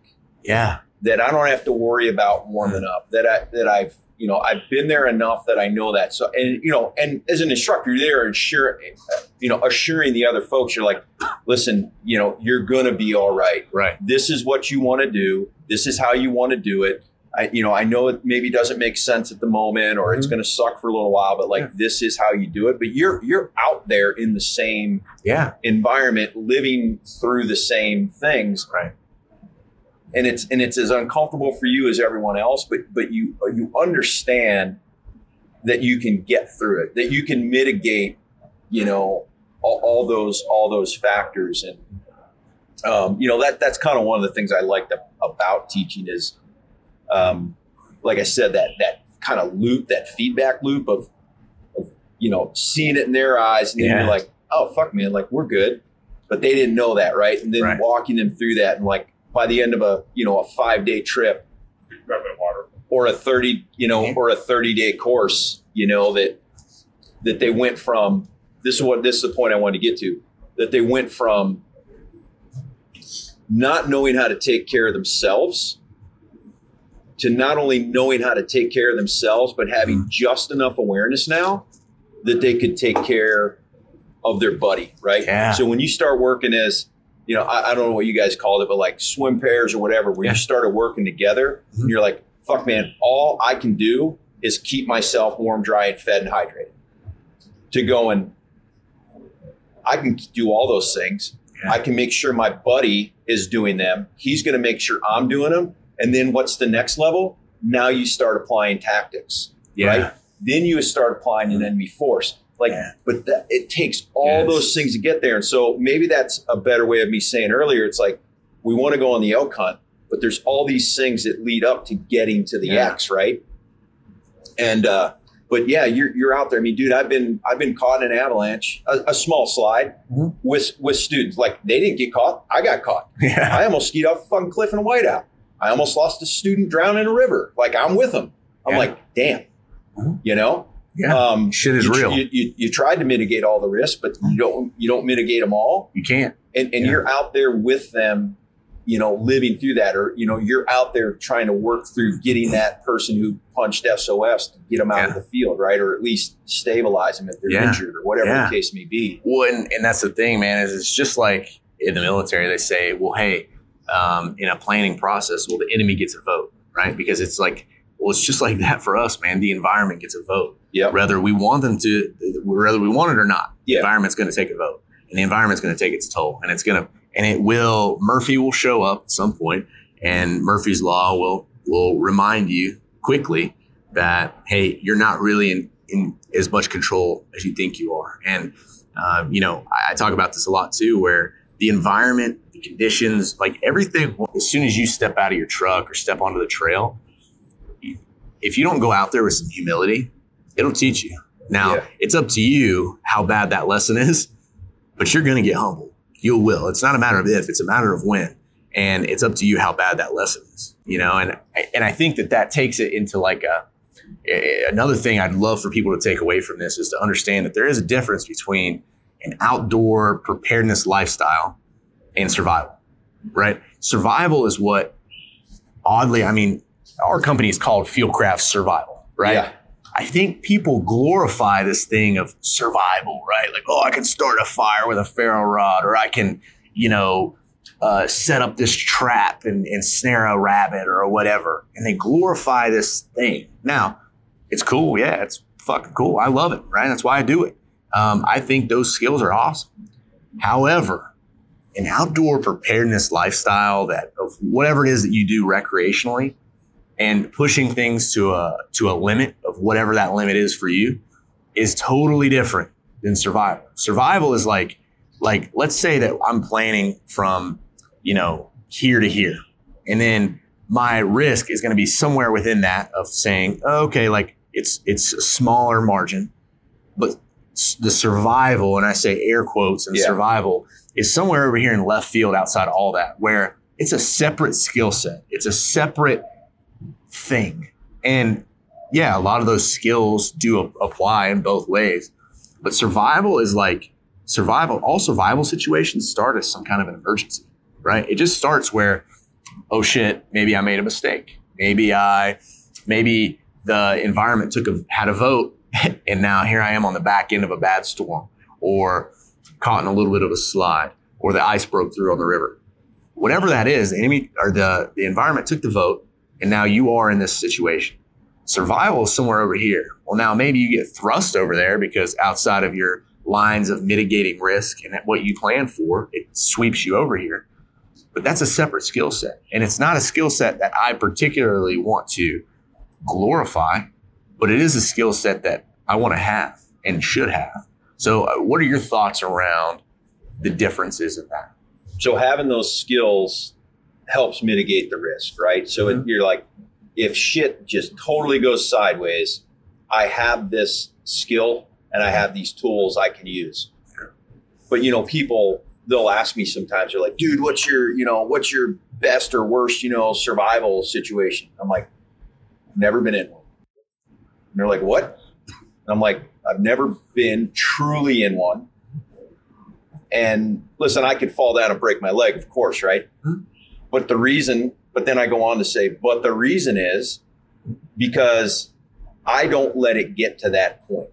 Of course, the rock can roll down and pin your arm and you got to cut your arm off with a, with a dull Swiss knife, Army knife, right? I get that. Yeah. But most of the situations, people made a mistake and they made another and it started to compound, or they were dehydrated. So that was the mistake, which led to poor decision making, which led to getting lost, right? So it's like, I don't get there. And so there is a difference that also between a survival and a primitive living skill. Yeah. So listen, if I'm out there and I got to fucking trap a rabbit with a snare, I have severely fucked up, or it's a zombie apocalypse and I'm the last dude left alive, right? I can go out there and do that and have fun and enjoy that, but that is not the skill that you really need, right? So I think fire making is one. Well, let me take a step back. I think if you have a clothing system, you have to understand that's your first. So it's like, I know how my body loses heat. Yeah. I know how to counter those forces. So I know if I just seek a shelter, put all my stuff on, block the wind, insulate myself, get myself off the ground, I'm going to be okay. If my immediate response is, so like in some of those videos I've done with the Eastmans, if my immediate response is, fuck, I got to get out and build a fire, you're already fucked. You're already fucked. And you talked about it, but you're like, have you ever stuck your hands in a bucket of cold water for 5 minutes and then timed yourself and saw how quickly it took to build a fire? Because you only have a small amount of time before you lose all dexterity. You can't use the Bic lighter or whatever thing you brought, right? And you're fucked. So, I like to say a fire is a luxury in the backcountry. And most of the time, we haven't talked about this, but most of the time, the fire is more psychological warmth than actual physical warmth. Yeah, it's a nicety, not a necessity. It's a nicety. It is not a necessity.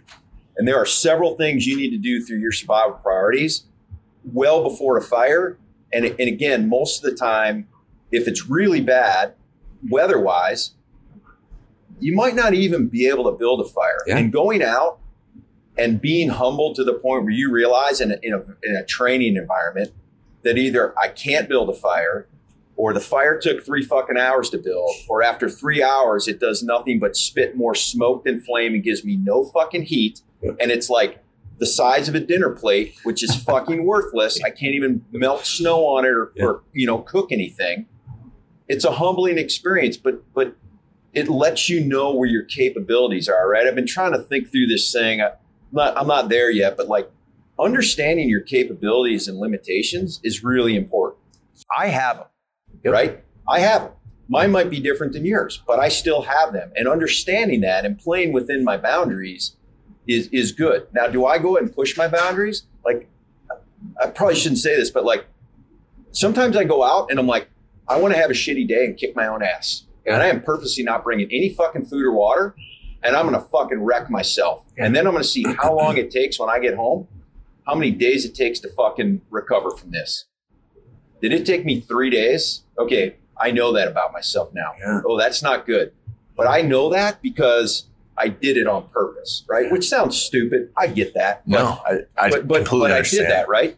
It's like, go out just for a day. Go out on a a wet, soggy, snowy day. Bring a dehydrated meal. Bring a small cook pot and your survival kit, and go build a fire. And the only way you're eating or hydrating is fucking with that fire. Yep, that's a good way. Yep, right. There's motivation, but you may be humbled to know you fucking can't do it all the time. So I would rather not get to that point. Yes. I would like to have those skills and know I can execute them, but I would rather not get to that point through good decision making. Yeah. Right. 100%, man. If you're not willing to, like, you can't sit back and say, well, I know I would survive this, or I would get through that because of this. Like, you can't say that, man. Until you've done it, until you've experienced a little bit of that, you don't get to say that, man. Right. And I can tell you, just like you, from experience, I can tell you what my body does after I haven't eaten for a couple of days, or where I've eaten bare minimal calories. And then now I'm out putting out at 70, 80, 90%. I know what my body does. I know what my brain does. And one of the things I'd love for people to remember, keep in mind all the time, is that one of the things that you're constantly fighting when you're in the field, whether you're recreating or you're truly in a survival situation or whatever it is, one of the things that you're constantly combating is your cognition. You are constantly fighting to retain cognition. And you are always, from the moment that you step out of your truck and onto that trailhead, you are already in a decline of your cognition.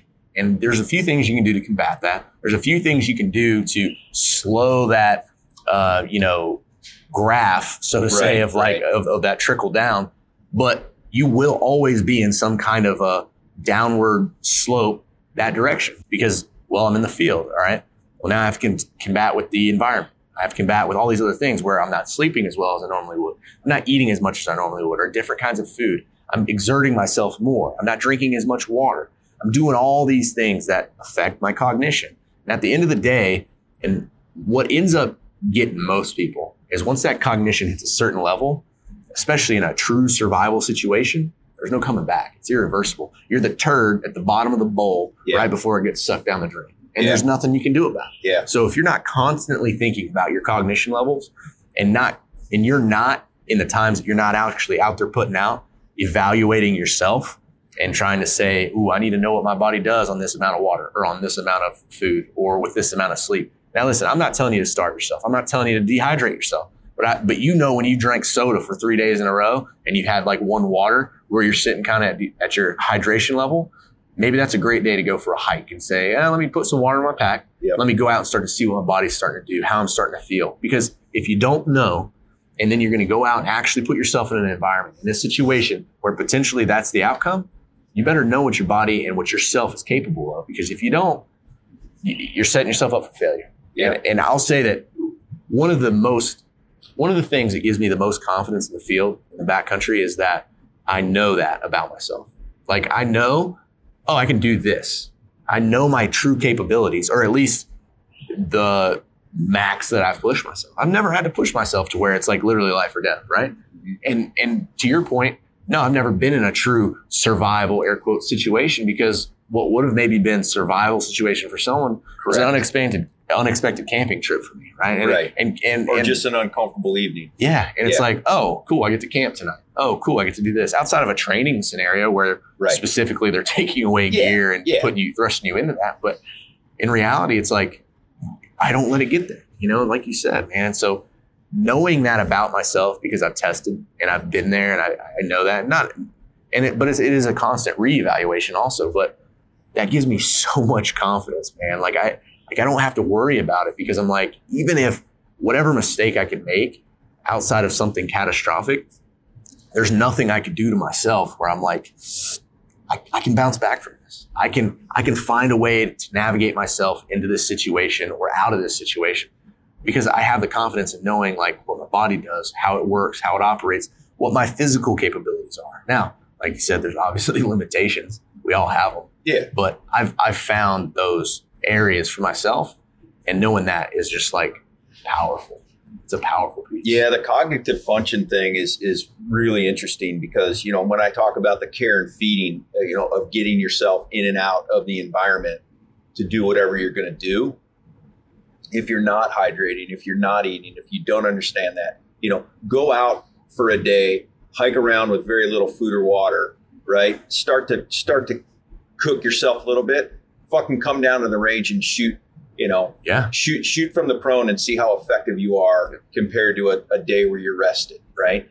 That's a decline in cognitive function. Definitely. If you can't do that, that's where you start making those poor decisions. That starts to lead to more poor decisions, right? So it all goes back to that. So for me personally, I call myself a food camel, right? So I'm a pretty big guy, but I don't need to eat a lot on a regular basis. And quite frankly, because of that, and I'm fucking lazy when I cook every night when I'm at home. I'm fucking lazy out in the back country. I don't need to eat a lot, but I know what I can get away with what I do bring. And I bring the same fucking thing every time, because I know it works for me. Yeah. But the one thing I do need is I need to hydrate out there. Yeah. But you know what? I'm really shitty at it. And over the last 2 seasons, I've really concentrated and worked supplements and different, you know, bags and bladders, and to get better at it, you know. And I kind of cooked myself again. It had been last April down in Texas on this Aoudad sheep hunt. And I'm like, fuck, man. Like, I knew it was coming on, and I'm like, God damn it, I fucking did it again to myself, right? And so that's when I was like, I even wrote about this, and I'm like, I know I have to stop making this mistake. I can go 24 hours, 48 hours without food. Yeah. I cannot do that without water. You know, in the standard survival rules of 3 days. But for me, like, I probably have to hydrate more than most, and more than even I do at home. But I know that about myself. So I want to know where my boundaries are. So I don't do it anymore, but I'd be like, I'm going to go out today for 12 hours. I'm not going to bring you fucking water. I'm going to bring a Nalgene. You know, I'm not going to be a total savage, but I'm going to bring a Nalgene. That's all I got. And I'm going to see how I can manage this and how I feel. And then if I wreck myself, how long does it take me to recover? Because if you go wreck yourself out there and, you know, getting 7 miles in and you're fucked the next day, and you know that it takes 3 days to recover, what the fuck are you going to do? Because you ain't coming 7 miles back out there. No, especially whenever the environment takes that vote. Right. Man. So I know that about myself. And then when I go to altitude, it's even more pronounced, right? Oh, so I know that. I plan in advance. I've got it all figured out. It goes into my fuel consumption, you know, if that's what I need. But yeah, and then you're like, I don't ever have to get to the point of being in a survival situation. I'm just in an uncomfortable situation that I am still control of and can manage. Yeah. So, and I think that's something that industry does. You know, I try not to be I'm definitely not a hater. I love this industry of people and great folks, great gear out there even. But one thing that I think, obviously the industry does, and you know, even our company is Fieldcraft Survival. You know, we highlight survival situations. Sure. It's not to necessarily glorify that thing or to say like, oh my God, the world is awful and you're going to die. And, you know, it's not about that, but it's, let me highlight this to show you why you need to know it. But I think that and it kind of ties back to the clothing thing where maybe it's not an intentional move, but I think that when you glorify something like that, people think that that's the only skill they have to know.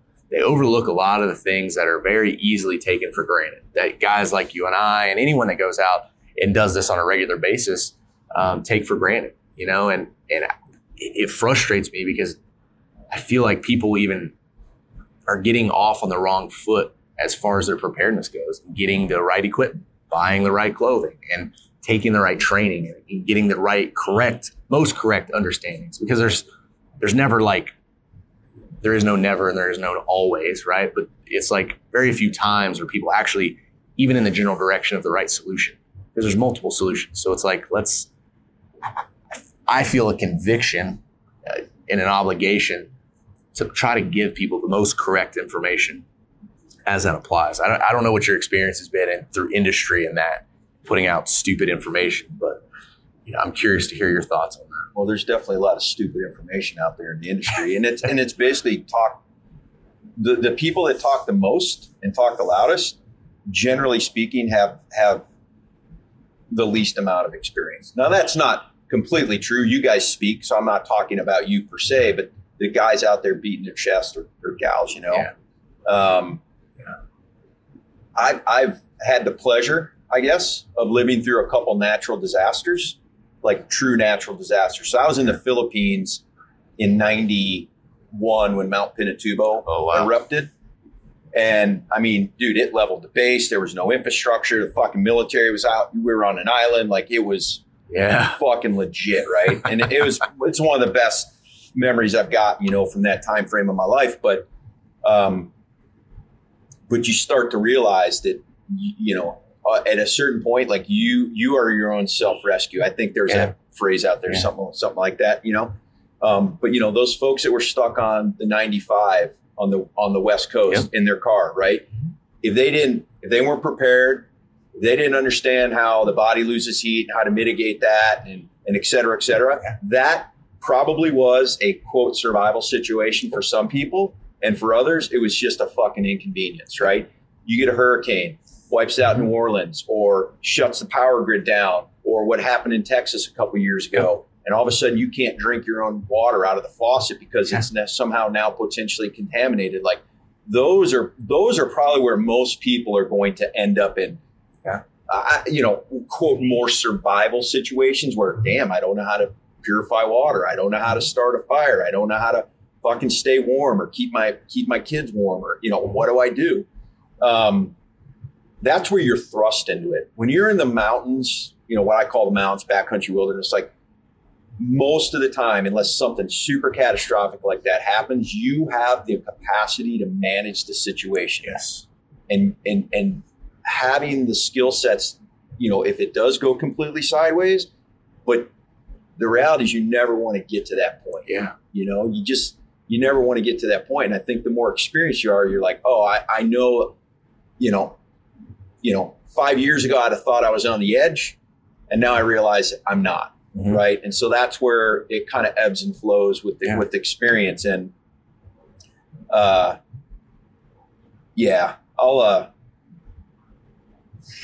won't say too much about the industry. There's let's just put it this way. There's a couple, there's always, like everything, like most of it's shit, and there's a few that are really good. Mm-hmm. And I'm super stoked is like, guys like us, and we're getting out and we have all these real world experiences and we want to give back. Like, I think that there's probably more information out there than ever. Yeah. Which is probably makes it difficult to sift through and find the best, but there is some really good stuff out there now, depending on what people are looking for. Yeah. And I think also with that is that there are a lot of voices. There are a lot of people that are doing what they believe to be the most correct thing. Yeah. Even if they're lacking experience or even if they're lacking whatever it is, I don't know that there's very many people out there, and I hope it didn't sound like I'm trying to sound malicious towards those people or that they're out there being maliciously coming at people. But, I think that what you have to use as part of your filter as someone that's new to this space is that you have to use your own experiences, like we were talking about. Like, if you hear somebody say something, you don't just take that shit right to the bank. Don't even take any video you see me do right to the bank. Don't test it. Like you just said, I mean, it's literally like our slogan, man, is you are your own first response. Oh, so it's you guys. It's us, man. I heard it somewhere. Yeah. But it's like, you have to actually take it upon yourself to say, well, I need to see if this is true. It's just like like I was saying earlier, man, like you can't just read the tag on the bag or read the tag on the pair of boots or whatever and just say, oh, it does that. That's what I need. Right. It's not that simple. You owe it to yourself to not just take everything to the bank and just say, hey, let me figure out a little bit more about this. Now, you take people's backgrounds, people's experiences, you can add that as a little bit more credibility. You can find credible sources out there, obviously, but you do need to filter the information that you're taking in through that. Yeah, and make sure it works for you. Like I've talked about a few stoves, like camp stoves that I don't use, and I tell people why. But a lot of people use it. It's a very popular stove. I'm totally. You're not going to piss me off if you use it. Yeah. Understand the limitations, understand its capabilities, and if it works for you and what you need it to do, I'm totally fine with that. Doesn't hurt my feelings at all. For me, for what I want, the performance I'm looking for, that doesn't work for me, right? The environments I go, the way I do things, etc. I got to be a little careful here. I want to be a little careful here, but there was an incident, I guess I'll call it, or an episode that actually pissed me off to the point that I fucking got on social media, which to actually get that to happen was something for me, right? Because it was fucking the last thing I wanted to do was any of this shit. Yeah. But the reason I got upset about it was because somebody had taken something that I had done and talked about. So some of these exercises I do, and they had filmed it and publicized it, not for education purposes, but for sale purposes, right? To sell their product with this exercise, which put people's, in my opinion, put people's lives in jeopardy. And the worst part was there were some military folks involved that were completely unaware that they were being used and given poor training. And that's what ultimately made me say, you know what? I can either sit here and be pissed about this. I can go home and shut the fuck up, or I can do something, right? Yeah. And it was just to the point where I was like, this is dangerous information that is being put out now. And they did not see it that way, but it was true. But the worst part was it was to make a fucking buck. Yeah. And I was like, if I don't step up, then I should never, ever say anything about it again. Yeah. And so that's where I get a little upset. Everybody else is probably, even then, somewhat naive to it. But that's why I think like platforms you guys have and like the experience, a collective fucking experience. I'm sure you've added up how many years. Yeah. Like it's just insane, bro. It is. It's crazy. It's like getting a fucking master's program in outdoor education. Yeah, and man, it's I feel fortunate to work here and be in an industry with guys like you and guys like our other survival guy Kevin Estella, and there's tons of guys out there, man, and like I feel like I just got lucky, man. Like right time, right place, right people got me here. But it's like, dude, I'm like on the shoulders of giants, where there's other dudes that have 2 or 3 times my experience or 10 times my experience. It's crazy. And so when you cumulatively do look at that, man, it's like we're a huge voice, right? Like we all have the access and placement now to really make a difference. And I think that's like, that's why you and I are even doing this podcast. That's why you and I are on our own platforms on Instagram or YouTube or whatever, talking about the things we talk about. Because that, for me, I just personally, I just want people to just be better, man. Like I want to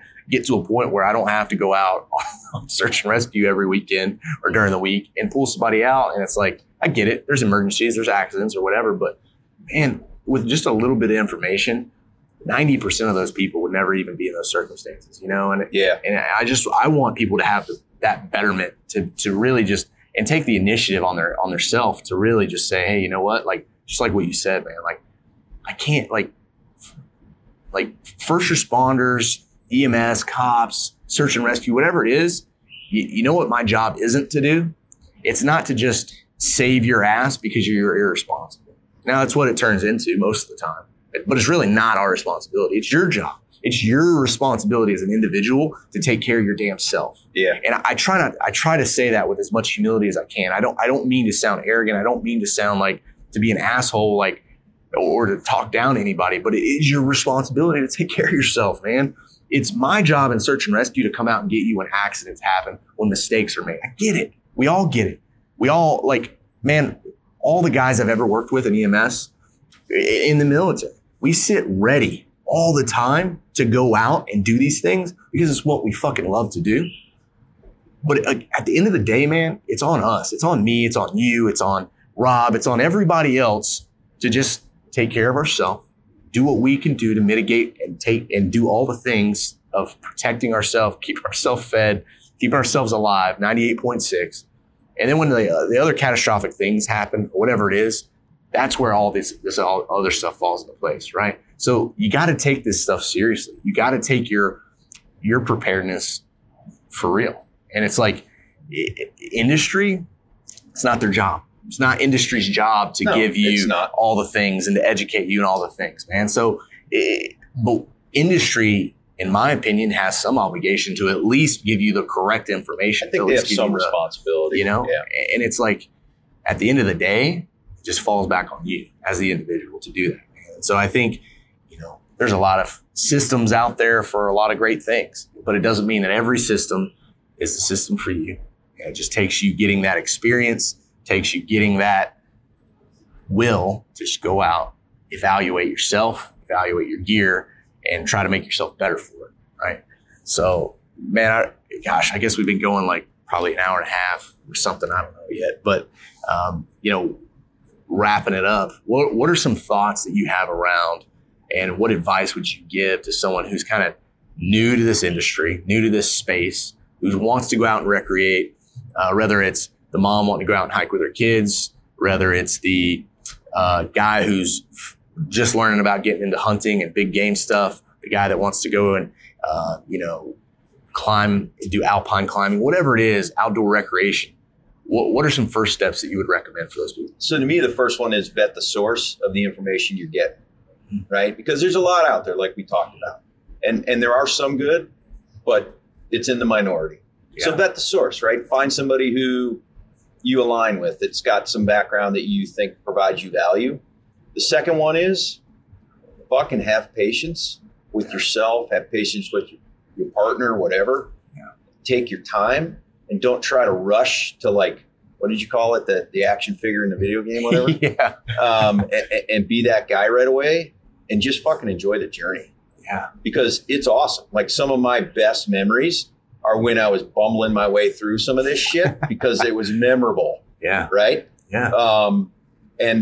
So just enjoy it. And then the last one is, like, if you really want to be good at it, like if you want to, if you aspire to be at a level like you guys at Fieldcraft, right? Or at, like, approach it like a student. Like I say, become a student of the game, right? Yeah. And study it and really understand it. And don't take people's word for it.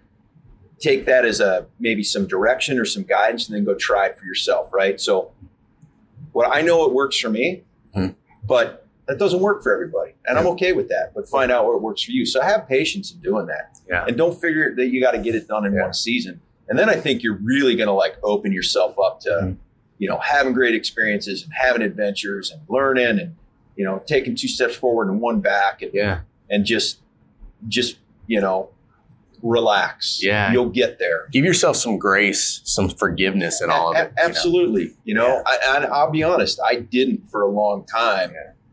Not when I was a kid, but when I was kind of in the middle of this journey, I was a harsh critic of myself. Yeah. I mean, definitely brutal, right? Yeah. I'm not saying it was right or wrong, but in some regard, I wished I'd have been a little more gracious with myself. Yeah, I right? think there was a lot. I think I probably could have even learned more had I been a little more gracious to myself. Exactly. I was right there in that same boat where I held such a high standard for myself that I almost gave myself unrealistic expectations.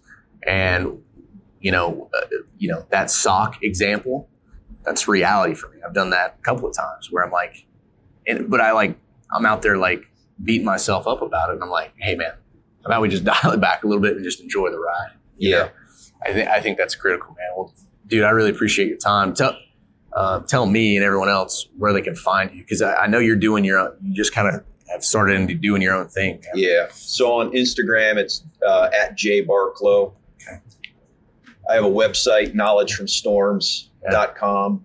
And then I have a YouTube channel with some videos on there, Knowledge from Storms as well. Yeah. And that's kind of your initiative into this. That's kind of an initiative. And the Knowledge from Storms just talks to acquiring knowledge from a lot of shitty nights out and a lot of, cold, hungry days and just putting in your time and school of hard knocks. And that's really how you acquire the knowledge and the wisdom to become that student of the game, right? To get where you want to go. There's no easy way. No. So, don't think, man, this sucks. You think, yeah, this sucks, but man, I'm learning a lot from this right now. What an opportunity. And just like I said, like we just talked about, having some grace with yourself because of that. I probably would have learned more and quicker if I'd have been that way than not. So, yeah. And then last, one more thing I just thought is, what's some stuff people can expect from Sitka kind of coming up? I got asked a ton of questions. Is there anything cool coming, like, near future or now? Man, there's some insanely cool stuff we're working on that there's no way I could talk about. I mean, if we were drinking right now, I might spill the beans, but we're not. So let's see. So I'll tell you that 2022 is done. And so some of that will start launching here as early as next month. Awesome. We're getting into a little bit of an adjacent industry within hunting. Yeah. So that'll be new for us. I'm really excited to talk about a few things coming up. We have some new active insulation coming out that I'm stoked about. I've been working on some new windstopper stuff that I've been stoked about. I mean, a lot of times I'll have this stuff for 2 or 3 years that I've been using and vetting in the field. So, that's awesome, but it's man. crazy. Gosh. But so 2022 is done. 2023 is done. Oh, wow. And I'm right now we're in fall 24. Dang. So that's awesome. Yeah. So lots of goodies then. Lots of good stuff. But again, some of it's only going to make sense if you put a little time behind it to learn. Yeah. To get the true value out of it. Yeah, absolutely. Cool, man. Well, John, really appreciate your time, man. Seriously. Yeah. It's been awesome.